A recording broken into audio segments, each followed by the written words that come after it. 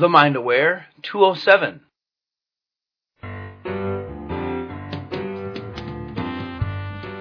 Ready, fire, aim. I can do anything I want with my life and no one can stop me. Once you shift these habits and you do it long enough, it becomes so easy and natural. I am on a ball in outer space. I bet you try salad tomorrow for breakfast after hearing this. Get a tattoo on your forehead that says shift your focus. It'll make it so easy. Music comes from the space between the notes. Bam. That's it. No truer words have been spoken. I love it. What kind of business do you want? Do you want a brick and mortar or do you want a click and order? I want people to practice good legal hygiene. I'm a foodie too.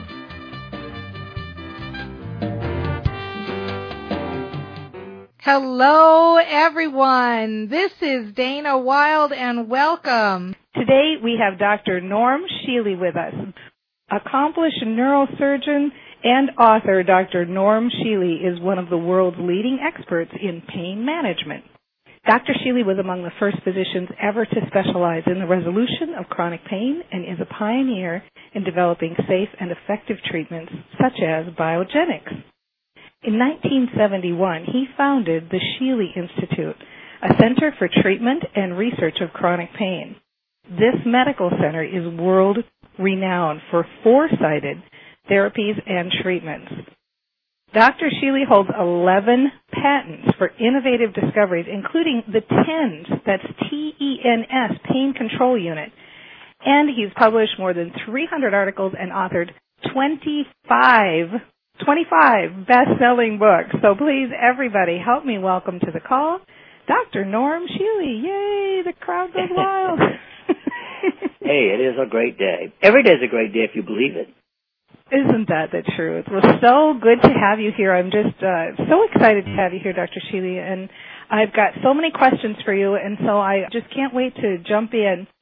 I thought maybe, I know we'd be hard-pressed to find anybody in our listening audience who hasn't heard of you, but I thought maybe it might be kind of fun to start out by having you kind of go back and tell us what got you interested in pain management and kind of how you started exploring on this subject. Well, I trained at the Massachusetts General Hospital, which at that time was a nationally known center for pain. Basically, they cut your spinal cord a quarter across at least, and they destroyed your frontal lobes to treat chronic pain. And I thought didn't know whether the physicians or the patients were crazier for allowing that, because it doesn't work. I mean, it causes, side effects like paralysis and a few other things like that nobody would consciously undertake. So I set out, when I finished my residency in neurosurgery, I was on the faculty at Western Reserve, to find out what can we do that's safe to manage pain. And so I came up first with transcutaneous electrical nerve stimulation and dorsal column stimulation, which was an implanted pacemaker into the over the cord. Mm-hmm. And although it works, the company that was making the equipment decided to change the design of the electrode, and it caused some complications, and I quit doing that one. And then I began looking at, what else can we do? And I learned about biofeedback, autogenic training, and spiritual healing. And I was doing acupuncture by that time, and it just exploded, in a sense, into a whirlwind of things that eventually led me to start the American Holistic Medical Association and working with talented medical intuitives. That's the briefing. Wow. So let me get this right. When you started into this, the neurosurgeons were actually cutting people's spinal cords to manage pain. Is that, if I got that right? You got it right. Back in the 1920s, a neurosurgeon in Philadelphia discovered a woman who had a tuberculoma. We used to have these sort of tuberculous tumors that would occur, and it was in her spinal cord. And she had lost the feeling of pain on the opposite side of the body. And so they started cutting the front half, usually on one side, but occasionally both sides, of the spinal cord. And that only leads to about 10% of people being paralyzed, and 10% getting worse pain than they ever had, and 10% not having control over the bowels, bladder, and 100% not having any sex function. Wow. I mean, to me, those odds were not good. No, not at all. Unbelievable. And so we're talking like mid-60s, late 60s here. Is that about right? Yeah, it was still being done well into the mid-60s. A neurosurgeon at the University of Chicago started doing it with a radioactive strontium needle, but that, of course, has complications too.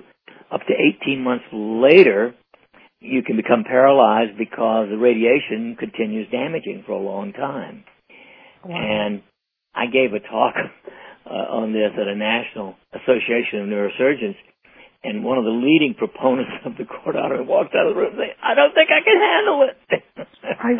It sounds so barbaric. It's unbelievable. So let me ask you something, because obviously you've been on the forefront of this for so many years, and I'm wondering, when you compare that time, like if you can mentally bring yourself back to that time and compare what the world was like then to where we are now, I mean, do you have any comments on that or any commentaries? Did you know at that time what we were headed for? Did you see that there was a nucleus for that? Well, as a matter of fact, even back at the initial introduction of nuclear energy, and I was sort of in my early teens, I thought, this has got to be the craziest thing the world has ever done. How can we try to forget about the bomb? That's bad enough. But why are we so stupid as to try to get energy by atomic means, and we have no way of destroying the waste product? I just this morning got an email of the aftermath of Chernobyl and what it still looks like today.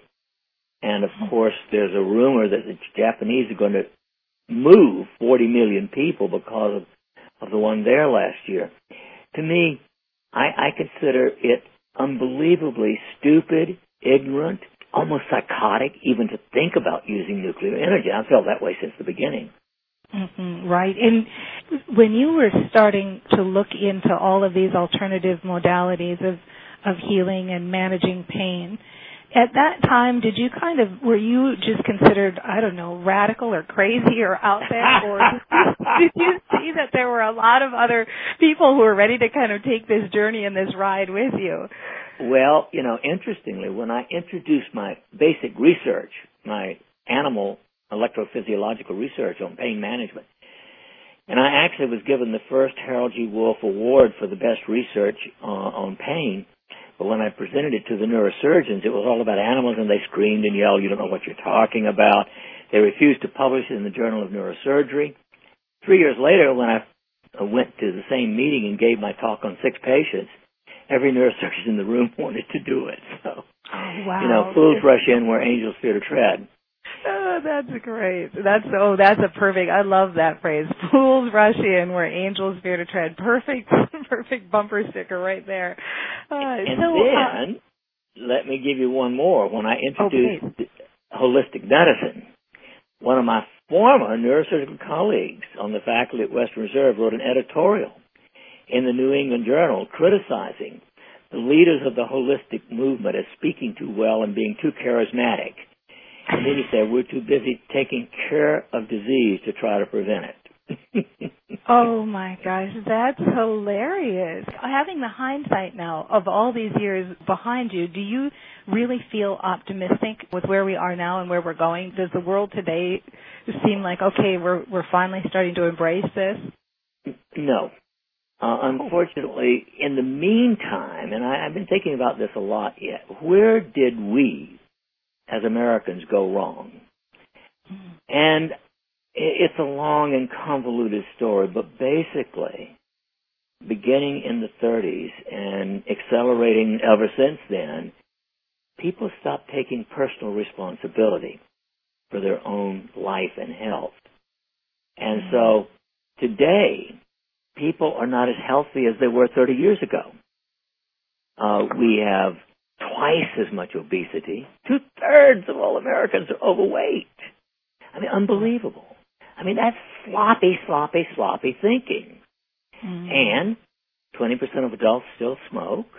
Actually, in over 50 years of a national war on tobacco, we've cut it only by half.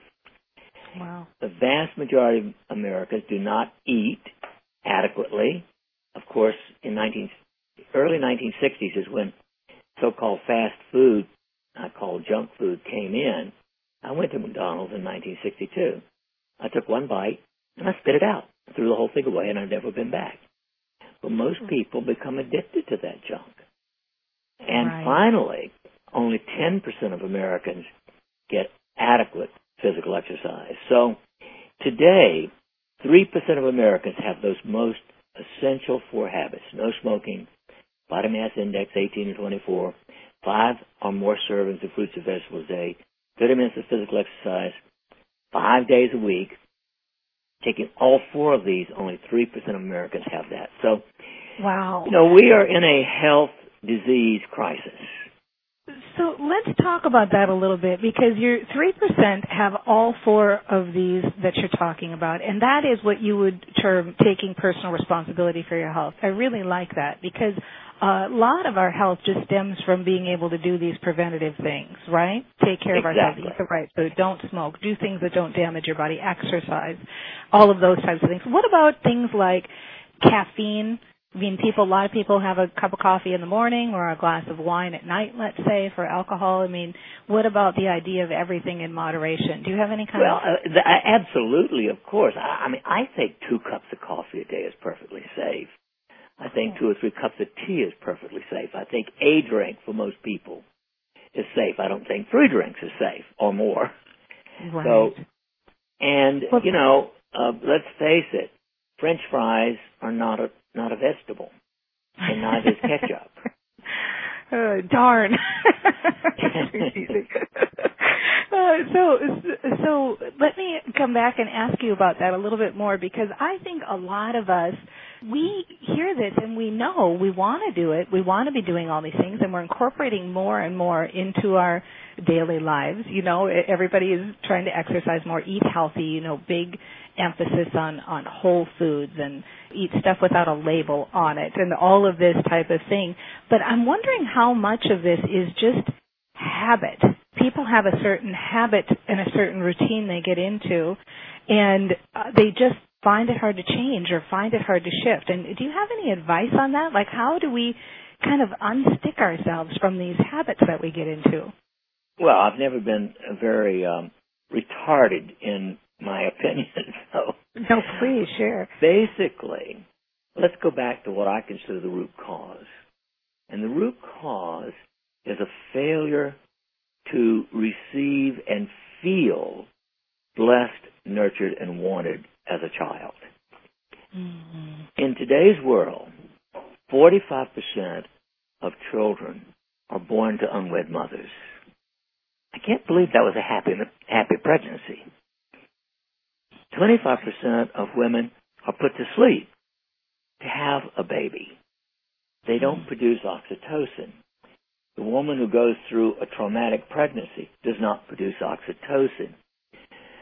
We now know that every single, not some, every known psychological dysfunction that has a name on it, ranging from ADHD, autism, depression, anxiety, gambling, addiction, borderline personality, obsessive-compulsive disability, and schizophrenia, all are associated with an inadequate oxytocin grounding.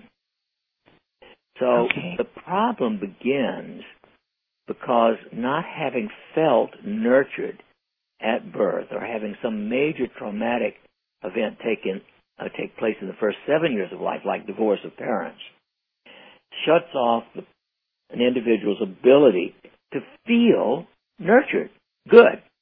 Right. So about 80% of people wind up with poor self-esteem. That's the bottom line. And did you say 85%? 80%. 80%. Wow, that's incredible. That's a really high conservative estimate.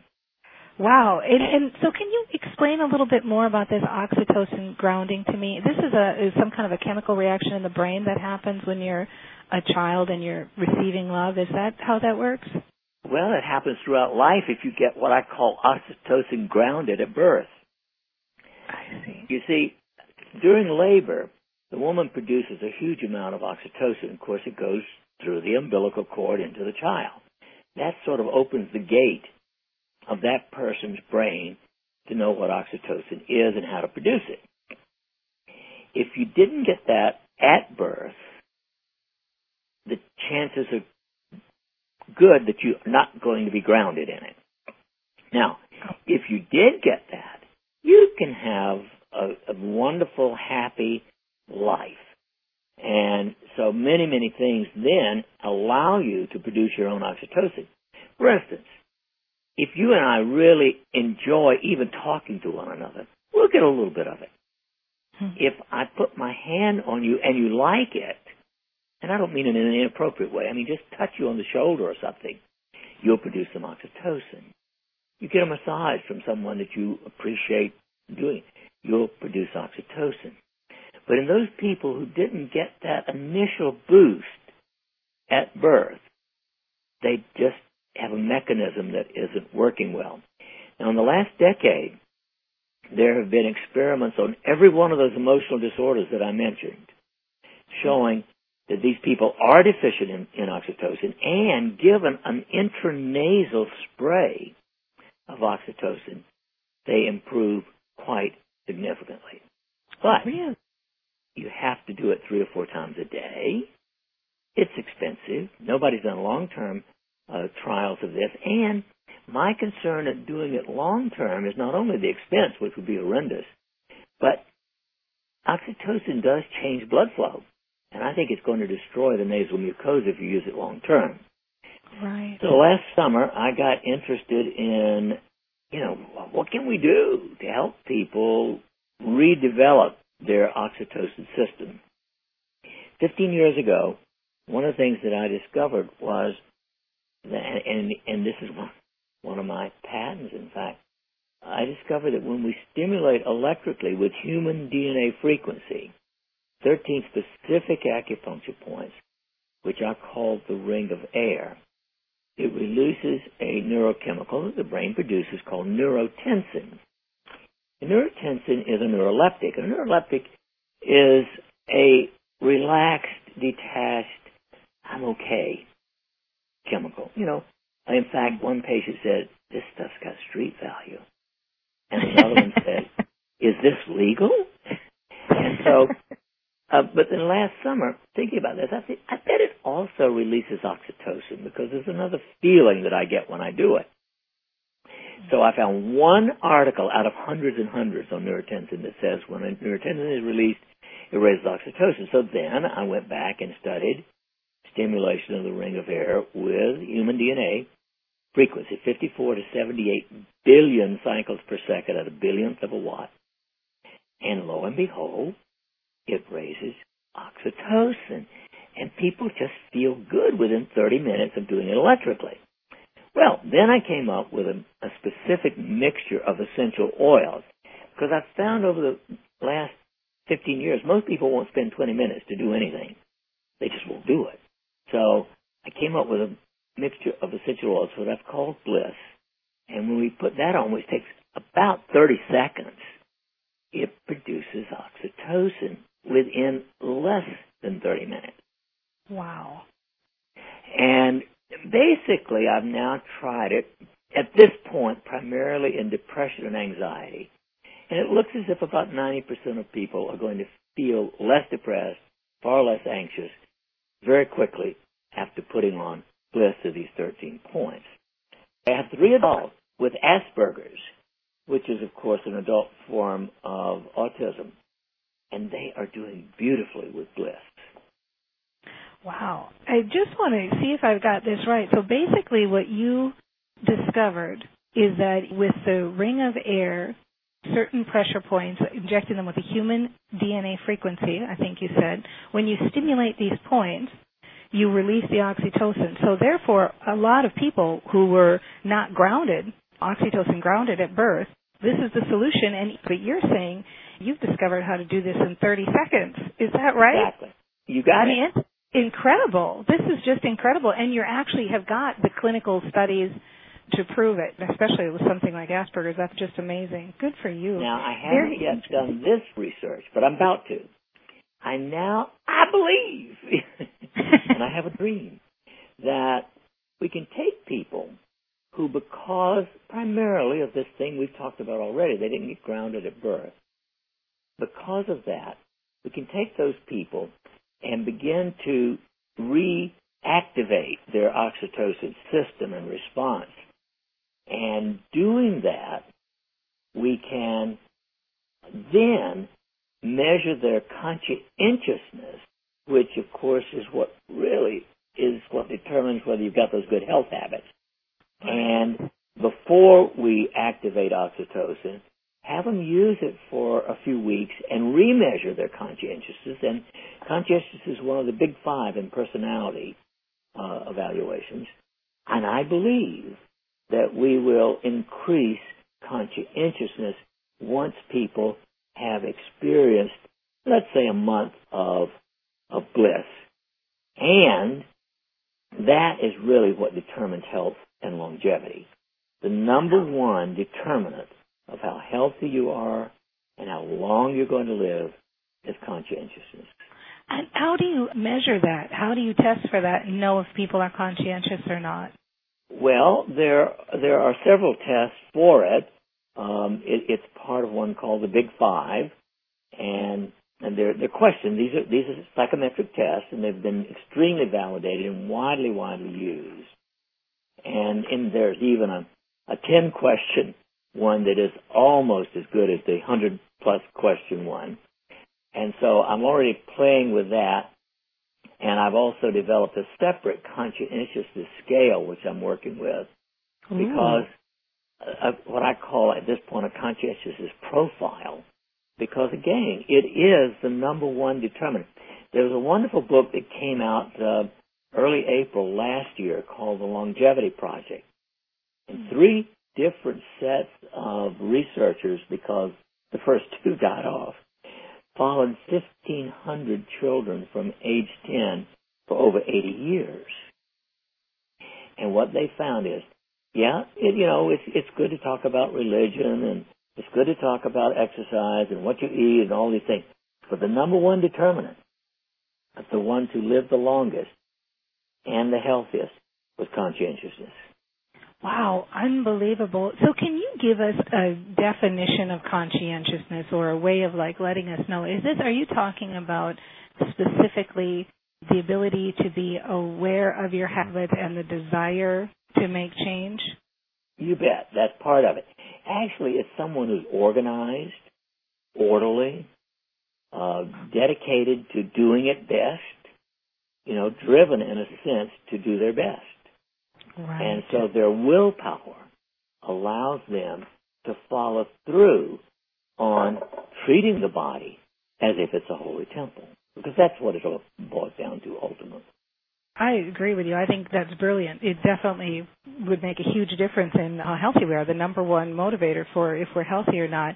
What could we do to raise our own conscientiousness? Is there anything we can do? Can we think differently? Does mindset play a part in it? I mean, are there habits we can take to try to just be more conscientious?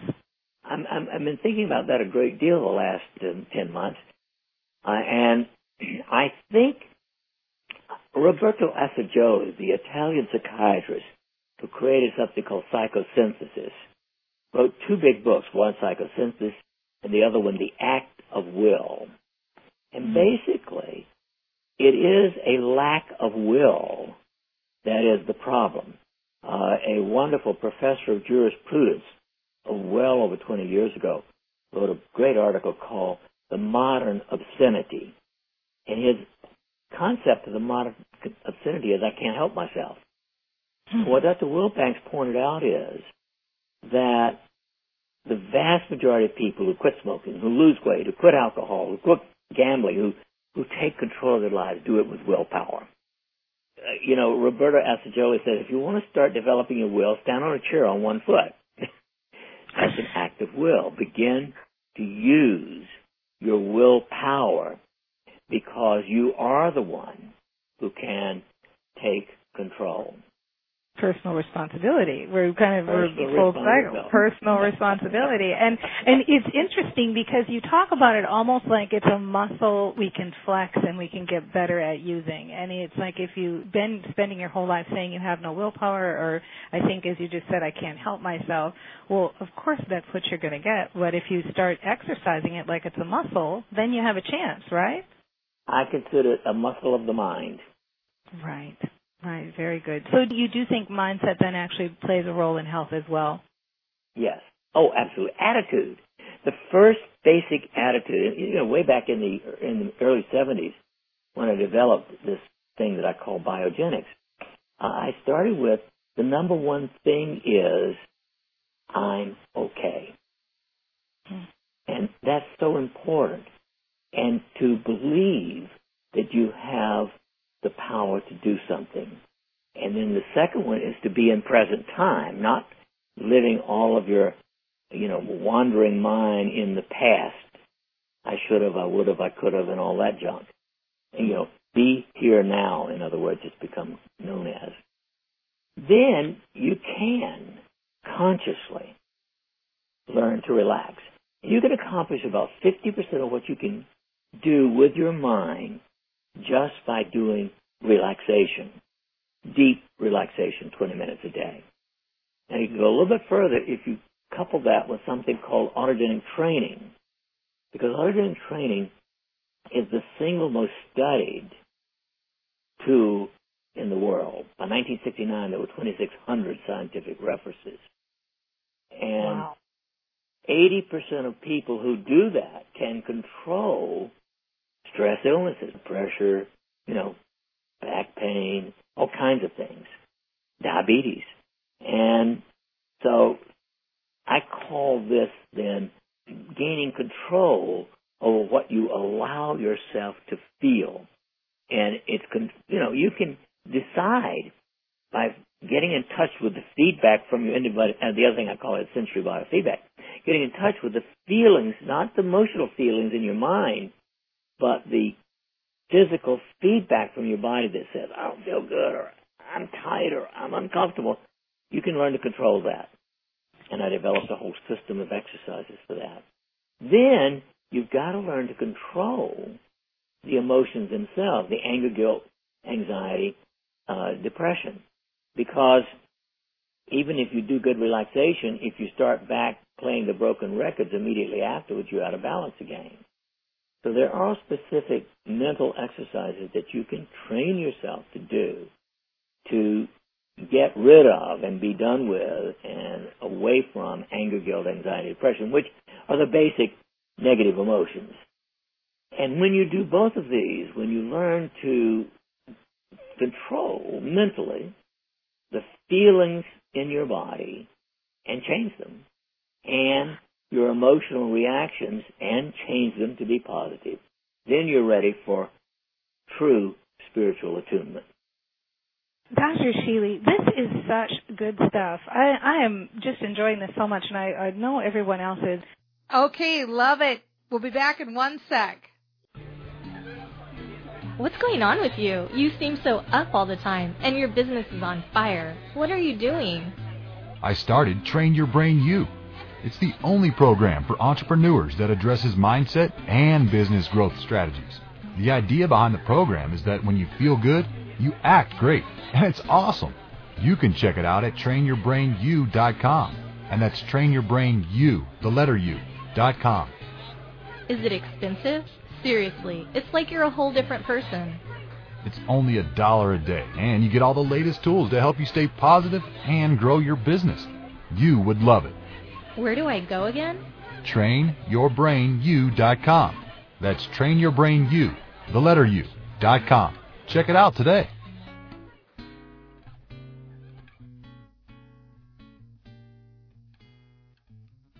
Dr. Sheely, I want to go back and try to recap just a little bit of what you were saying, because I think what I heard you say when we were talking about mindset being attitude is that it really comprises 3 areas. The first one is that feeling of I'm okay, kind of I'm okay, you're okay, right?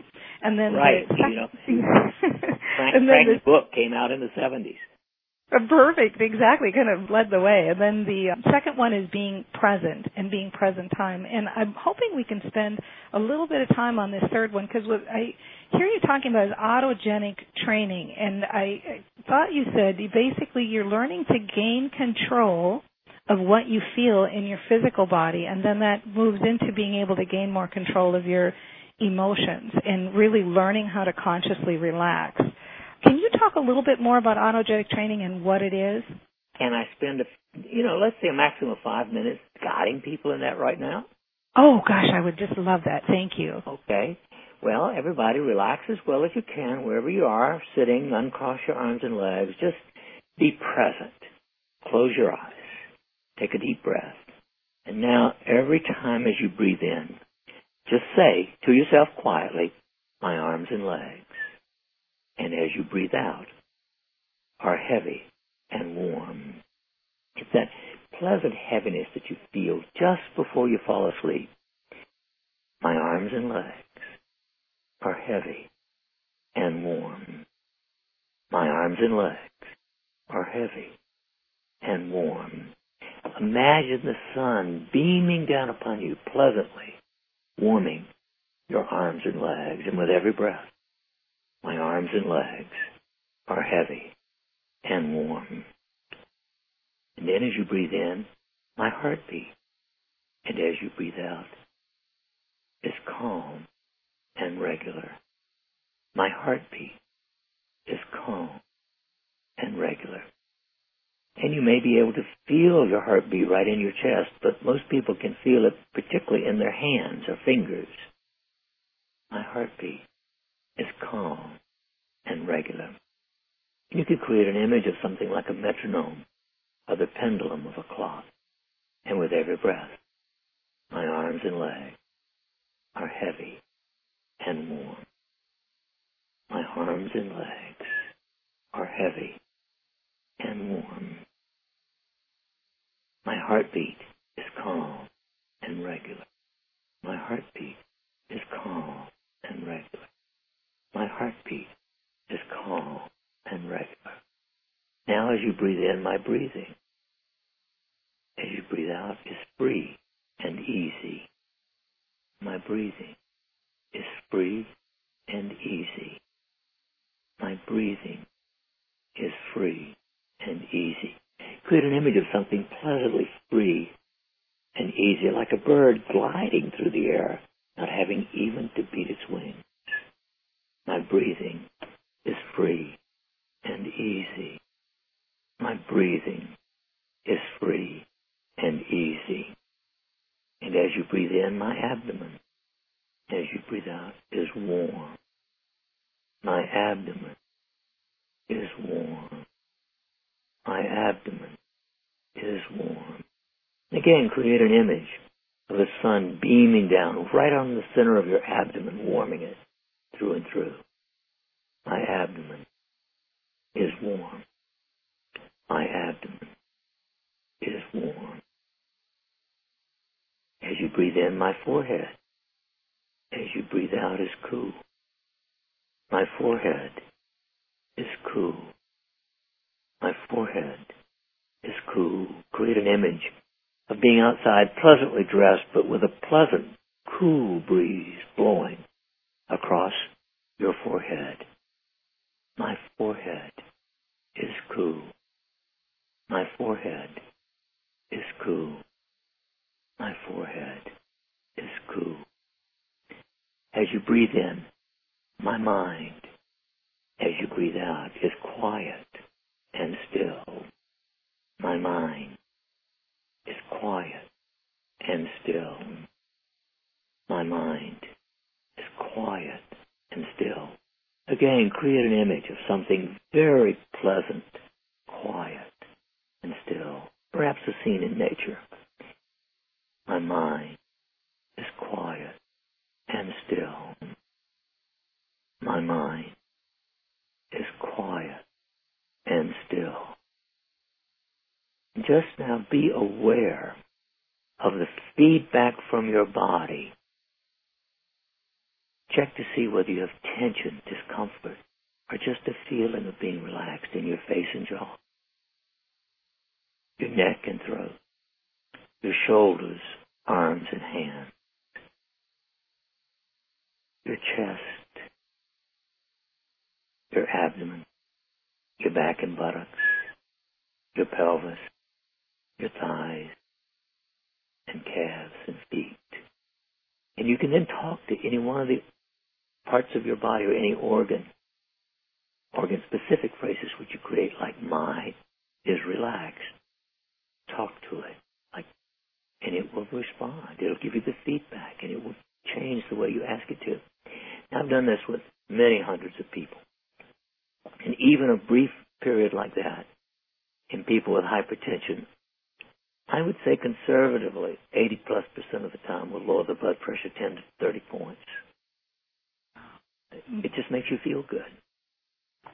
It sure does. That was wonderful. And you call that the basic Schultz, is that right? Yes, and the reason I do is because Dr. J.H. Schultz, Johann H. Schultz, a German psychiatrist, discovered that and began working on it in 1912, 100 years ago this year. Oh. And as I said, by 1969, there were 2,600 scientific references showing all kinds of improvements. It's just an amazing feeling. I mean, even for that, because the basic Schultz normally 19 minutes, and like you said, even that short time we just did now, I can just feel myself just so relaxed. I almost could catch my thoughts thinking, how am I going to start speaking again? I'm so relaxed and I feel so good because you can feel just all the stress melt away and everything. It's a wonderful technique. And this is what you call autogenic training. That's right, but that's what Schultz called it, and that's why I use his name. And two of our doctoral students have done their doctoral dissertation, one of them with patients with fibromyalgia, which is the most difficult pain problem practically I know. And he had a strikingly successful improvement in people with fibromyalgia within 1 month. Another of our students did hers working with caregivers of terminally ill patients. And the caregivers are suffering often more than the patients are. And they improved tremendously in their well-being and symptoms and things like that. So it is powerful. What a great application of that for caregivers, because that's really true. Caregivers of terminally ill patients, they really do get overlooked a lot of time in their own self-care, and what a great application of that technique. And so do you recommend then, do you do this every day, or how often, Yes. Twice a day? Well, for people with a lot of problems, I recommend twice a day. For people who just want gradually to retrain the whole nervous system, once a day is adequate. And it takes to really retrain something that's, let's say, well out of balance, 6 to 12 weeks. But I've been doing this since 1972. Oh, wow. Now, once you've got to doing it well, you can get by with it for 3 minutes sometimes. I suppose you kind of flip a switch a little bit, don't you? I remember Exactly. Hearing that. Yeah, that's right. It's like you flip a switch and you get good. So what do you think, and I don't know really how to even phrase this question, but maybe you can give me some insight since you're a neurosurgeon, you've got all the, answers on the brain. Why do you think it works? What do you think it is? Do you think it's that we're retraining our bodies to react differently, or why do you think this works so well? Well, we're actually retraining the control center, the hypothalamus. The hypothalamus is a little part in the center of the brain and way down deep, and it is the switchboard for everything that's taking place. It's the control center of your physiology, your chemistry, and electricity of everything in the body. And so what you're really doing is just organizing that, retraining it, and it gets rid of unneeded stuff as you go. Schultz believed that it created something he called an autogenic shift in the diencephalon, which is the deep part of the brain there. And the evidence is good that it does. I mean, it does reduce blood pressure. It reduces pulse. It helps produce favorable things like DHEA and probably some beta endorphins, the normal narcotics. So it seems to me then, correct me if I'm wrong, but this sounds to me like kind of a perfect blend of mind and body, really. It's almost like they're communicating with each other by you walking through this exercise in our thoughts. guiding our bodies in this way that really it's like they're communicating. Exactly. It is exactly that. And gradually, the more you do it, the more aware you are of stress beginning to creep into the body. Because stress is just an overload. That's all it is. It's more than your electrical chemical system can comfortably handle. And so what it does is remove that reaction, that fear reaction, put you back at peace. Right. Oh, it's just fantastic. What a wonderful tool. Really good. Now, I heard you mention DHEA just a second ago, and I'm wondering if you can talk a little bit more about that and about supplements or things that we should be doing for our health in that way. Can you explain to everybody a little bit back. about... In the late 80s, I began to be interested in DHEA because it's actually the single most important hormone in your body. It is a reflection of what I would call your adrenal or stress reserves. In ordinary world, average person produces a peak production of DHEA by age 25. Now, if you're an athlete in your teens, you can peak earlier than that, but most people are not athletes. And so they produce the most they're ever going to produce by age 25. But after that, by age 30, they've already begun to lose their ability to cope with stress. So the DHEA may be down 5 or 10%. By age 80, DHEA levels are less than 10% of what they were at age 30. And every known disease is associated, this is both physical and emotional, with a decrease in DHEA. But if you're a woman, if you happen to die after age 35, you've got at least a 39% chance of having microscopic evidence of breast cancer. But if you live to be 100, you've only got an 11% chance of developing breast cancer. If you're a man, by age 50, you've got a 50% chance of having microscopic evidence of prostate cancer. But if you live to be 100, you've only got a 13% chance of developing prostate cancer. Because essentially, that's how good our stress reserves are. We still manage. But if you take DHEA orally, it loses its ability to dance with cortisol because normally DHEA responds to an increase in cortisol, which is part of the stress reaction. And so you may actually flare up that hidden dormant cancer. There are 4 techniques that I know unequivocally at this point will help you restore DHEA. The first one I discovered was natural progesterone in men and women. It will raise DHEA 30 to 100%, average 60%, no matter where you start. Then I discovered a circuit in the body I'll call the ring of fire. And the ring of fire significantly raises DHEA. Again, average of 60%, on top of what you could do with progesterone. Then I discovered that a combination of vitamin C and methylsulfonomethane, 2 grams of C, 1 gram of MSM, a couple other little things, but this will raise DHEA 60% average. And then finally, magnesium chloride applied to the skin, but not orally or intravenously, will raise DHEA. Another 60% average.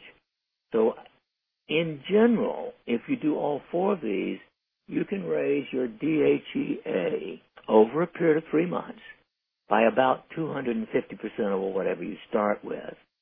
I had a woman who came in having an acute heart attack.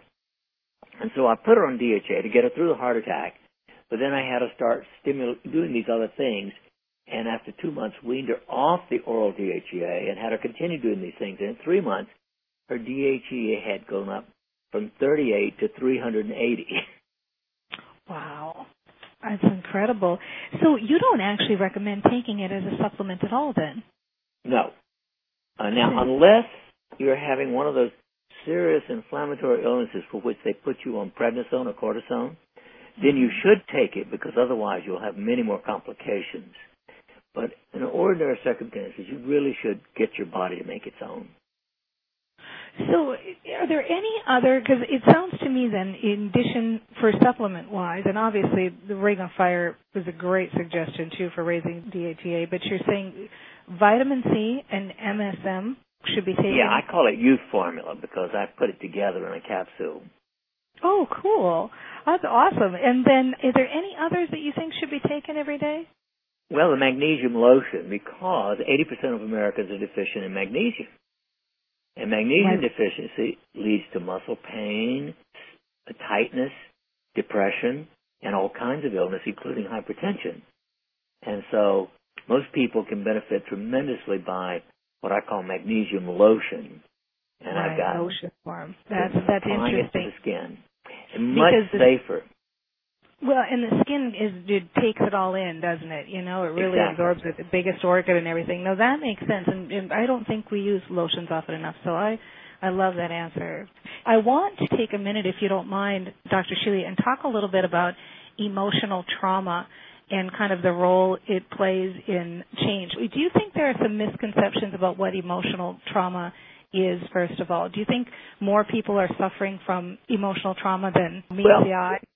Yes, I actually believe that all people who have any significant emotional problem, and again, it's all a reaction to fear.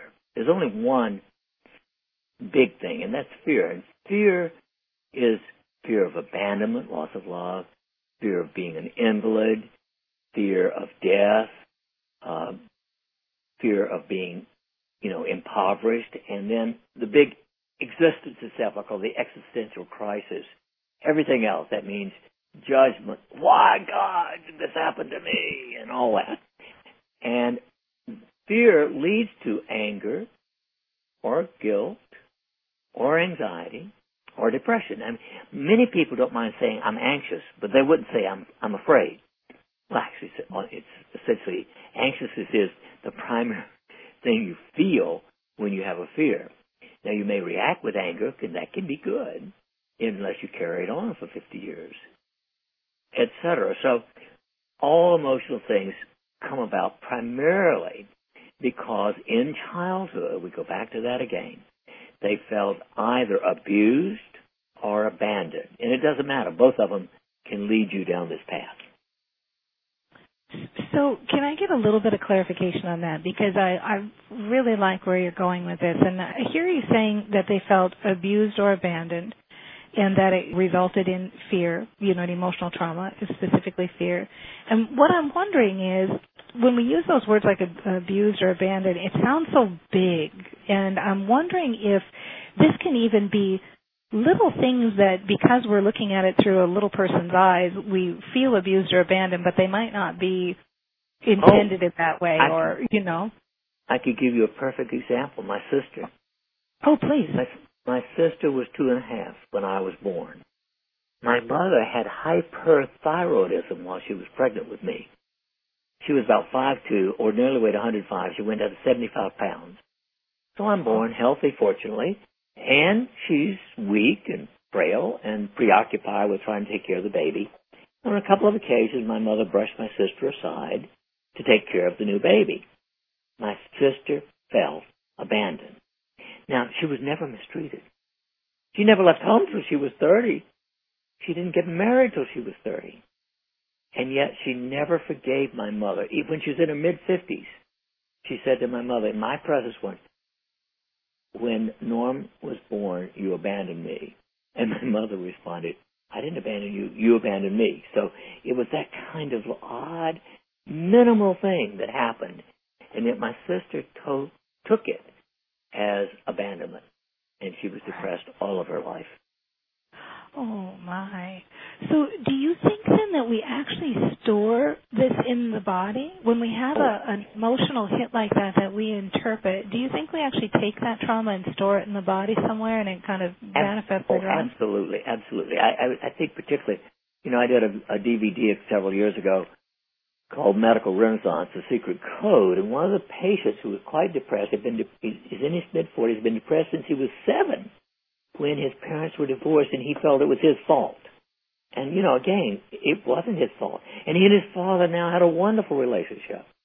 But he never got over, until I worked with him for a while, his feeling of having been abandoned. Right, because it's stored in the body. And I think a lot of times, a lot of these things that we store, it is just because, we're young and we don't know, and it's misperceptions. Maybe even now, maybe even sometimes when we're adults, we're still taking little emotional traumas and we don't release them. I remember hearing you tell a little bit about the connection between emotions and illness, and I wish I could remember the man's name now. Was it Hans Eyck, I think, the psychiatrist who did some study about the correlation between certain emotions and certain disease? Yeah, Hans Eyck, the great German psychiatrist, actually he did most of his clinical work in England, but he's from Germany. He and a colleague studied 13,000 people in half of them in Yugoslavia and half in Heidelberg. And they did this basic personality analysis of healthy people in their 20s to 50s and followed them for over 20 years. What they found is that 75% of people who died of cancer had a lifelong feeling of abandonment, hopeless depression. 15% lifelong anger, 9% both. 75% of people who died of heart disease had lifelong anger, 15% depression, 9% both. So 99% of all the people who died of the two major diseases, heart disease and cancer, had either lifelong anger and or depression. Those are amazing.